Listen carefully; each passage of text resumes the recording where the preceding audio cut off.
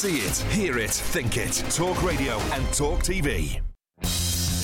Welcome back to the Independent Republic of Mike Graham right here on Talk TV, with you all the way through until 1 o'clock, of course, when it'll be time for Ian Collins. We've had a snorter of a radar result, we have to say. We're rather pleased about it, not least because an awful lot of people seem to have deserted the BBC and the wokeocracy that I've just invented as a word to describe all of these wokeists in various different parts of Britain. They're simply fed up with the Today programme, simply fed up with Radio 4 in particular, and all of the stuff that they spout on about endlessly, and they'd rather have the real truth and nothing but the truth here at Talk TV, of course. And who better to ask about that and to ask about the wokeocracy than Rod Liddle, columnist at the Sunday Times, who's every Thursday now joining us for his take on the way things are. Rod, a very good afternoon to you. Welcome back.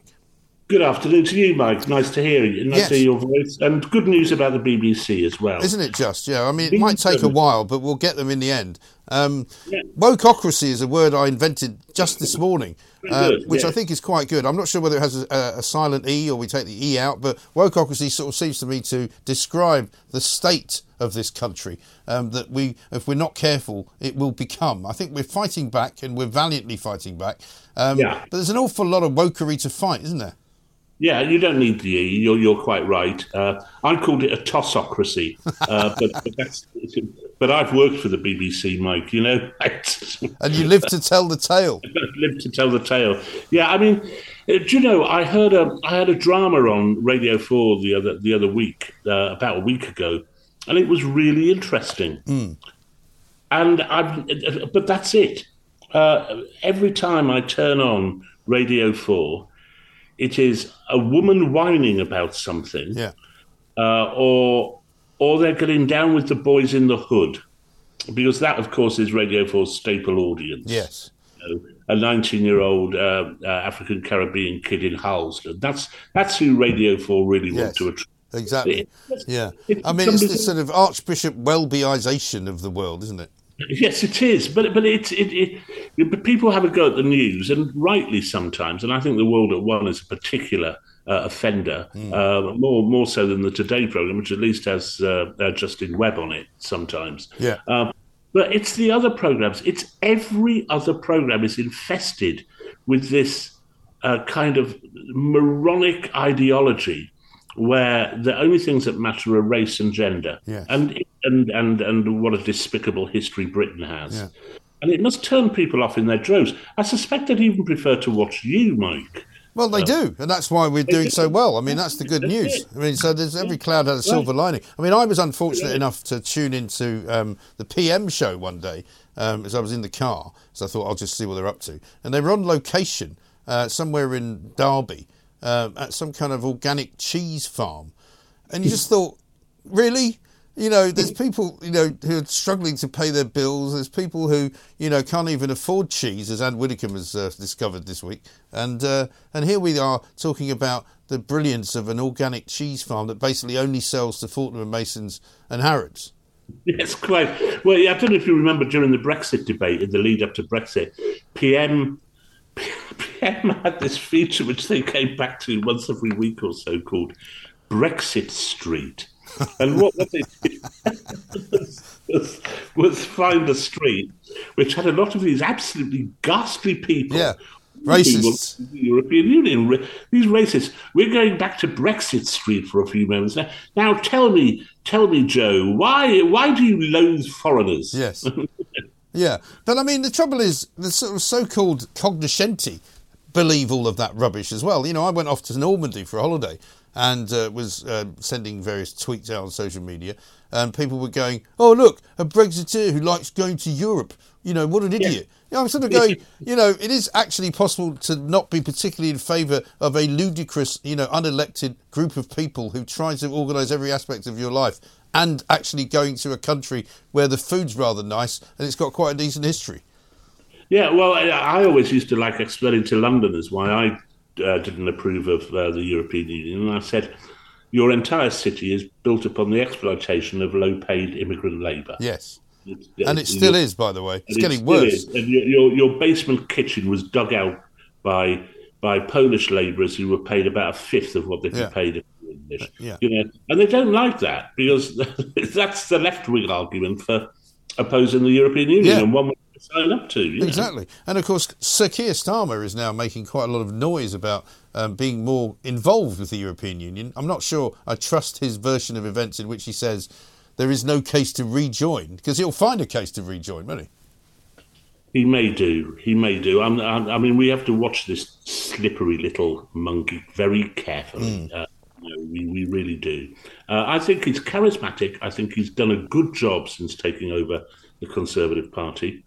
I think it's good to see an Indian guy leading the Conservative Party. Yeah. It does say something about our country. It is an immediate riposte to all those black academics at Birmingham University who say that we're the most racist country on earth. Well, of course, it really infuriates the leftists because they can't stand anybody who isn't white actually having conservative values. Well, no, they refuse to accept that they're actually black or of colour. Yeah. Rishi's done very, very well. I still think his party is a party in search of a meaning. I don't think anybody knows really what the Conservative Party stands for at the moment. Well, the biggest problem for Rishi Sunak and the Brexit conversation is that many of the people opposing Brexit are still in the Tory party. Well, indeed. I mean, and that's the problem with the House of Commons. When we look at the House of Commons, I think it was something like 80% of members of the House of Commons were in favour of remaining in the EU. So it wasn't remotely representative, just as it's not representative on stuff like sex education in schools, on immigration and all those issues, which we in the SDP continue to fight about. But there's no accurate representation in the House of Commons or indeed in the mainstream media.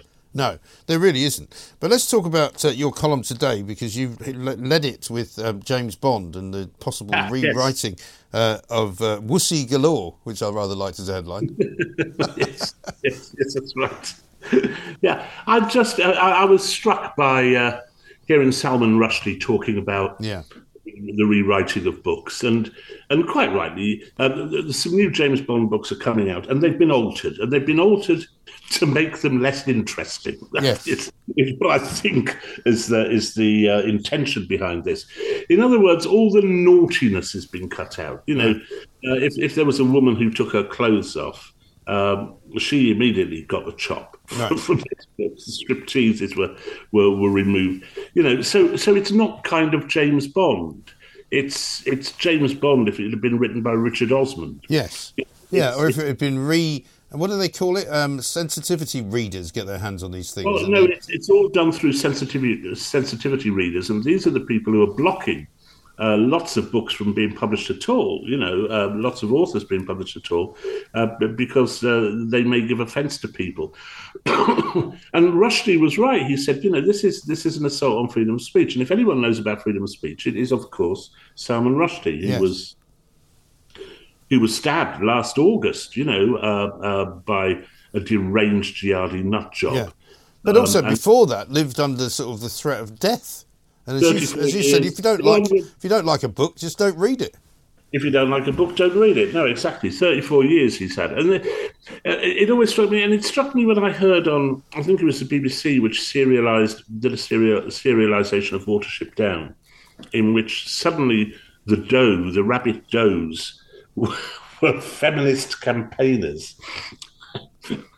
I mean, and Strawberry, the rabbit Strawberry, who I liked very much in the original novel, which when I read it when I was 13, 14, suddenly become transgendered.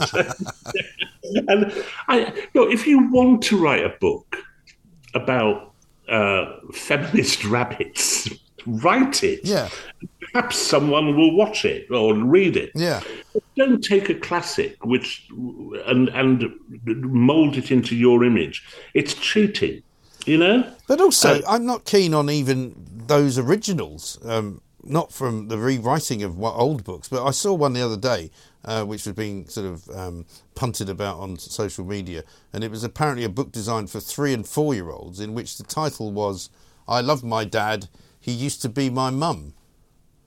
Yes, well, I don't agree with book burning, but I can make the occasional exception, I mean, But at least with that drivel, that poisonous drivel, you can choose not to buy it. If the BBC says it's putting on James Bond or putting on Watership Down, and what you actually watch is a travesty of what yeah. was James Bond or Watership Down, that is a cheat, and it's a rewriting of history, and it's wrong. We shouldn't do that. No. We should allow these things to have the integrity with which they were made.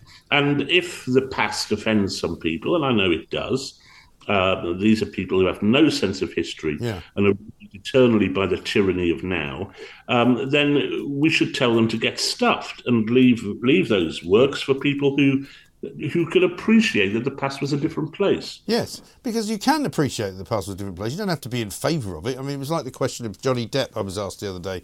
You got a standing ovation in Cannes. I wouldn't give him a standing ovation, but I equally wouldn't ban him from ever working ever again, which is what the people who don't seem to like him want to do. It's like, well, if you don't like Johnny Depp, don't watch his films. But equally, I would not, castigate him or throw sort of, spears at him on the grounds of him being a ghastly misogynist, which is what he's accused of being. Yeah, I know. I mean, an even worse case. I mean, we are still waiting for Kevin Spacey to be convicted of anything. Yes. And it's not merely that he's not getting any more parts. It's that they actually snip his previous performances out of film. Yes. It's a madness. It's a terror. People are terrified of offence, and we should give offence. We should give offence more often, more frequently, and with more bile. I think. Well, that's my plan. It sometimes works and sometimes doesn't work, but we shall see. Stay with us, Rod, if you will. We want to get your verdict on Eurovision. Also, I'm sure you probably have a pretty good idea of how to solve our obesity crisis as well. We might even give you a bit of a self-driving car to be getting on with. Rod Liddle, columnist at The Sun and The Sunday Times, back after this. On your mobile, on your wavelength, Talk Radio and Talk TV. Welcome back to the Independent Republican, Mike Graham, right here on Talk TV. We're going to show you a little bit of a video shortly about self-driving cars. Ben Clapworthy had a go for the Times, but we're talking to Rod Liddle. Rod, I want to hear your verdict on Eurovision. I managed to avoid watching it this year, except for a couple of very minor kind of channel surfing moments on Saturday night. But it looks even more hideous than normal, and the British entry was particularly awful. Yeah, the British entry was dreadful. I wrote in The Spectator that I think I was probably the only straight male who's watched the whole thing from start. Why? In the country. Why? Because it's become a tradition in our family. I live in a family of women, and women love it. Yeah. And so I watched it all, and I didn't think it was as bad as some other years. Not because of the music. The music was characteristically appalling from start to finish, with virtually no decent tunes at all, apart from Azerbaijan, which went out in the semi-finals. Yes, I even watched bits of the semi-final. Azerbaijan had a really, really lovely song. It was sung by a couple of village idiots who could clearly just come down a Caucasian mountain, but it was a beautiful song, and they were unjustly kicked out. But people don't want lovely songs; they want, Well, the greatest thing for me about the British entry was that the wokists had managed to pick somebody who basically hated Britain to represent Britain in Eurovision. Yes, they also picked someone who didn't have a very good voice and can't write songs. Right. Most of the song seemed to have been lifted from George Michael's the sax break in George Michael's Careless Whisper. Yeah. That was the main body of the melody. And it was more kind of snidey girl moaning stuff, which has passed its sell-by date. But, we come second bottom. The Germans are thinking of pulling out. And they're in all kinds of angst about it because they think that the whole of Europe hates them for being arrogant and powerful. And it's true, we do hate them for being arrogant and powerful, but that's not why their song came bottom. Their song came bottom because they chose to represent their country, an overgrown toddler dressed as an orc belting out some tuneless heavy metal drivel. Right. Nobody liked it. So no complaints. And astonishingly, it was worse than ours. It was worse than ours. Yes, it actually was. So was Spain's, actually, but that's another issue. Now, what I thought was quite good was that it was rather less woke this year than it has been. We all waved our Ukrainian flags and everything, but when some of the presenters tried to get a bit preachy and everything, the audience just got bored. Yes. The audience was a very good Liverpool audience, which just wanted to have a good time, I think. I think it's interesting as well that the one thing the BBC did that surprised me this week was actually saying, no, Volodymyr Zelensky can't speak at Eurovision because we don't want to make it political. And I kind of went, sorry?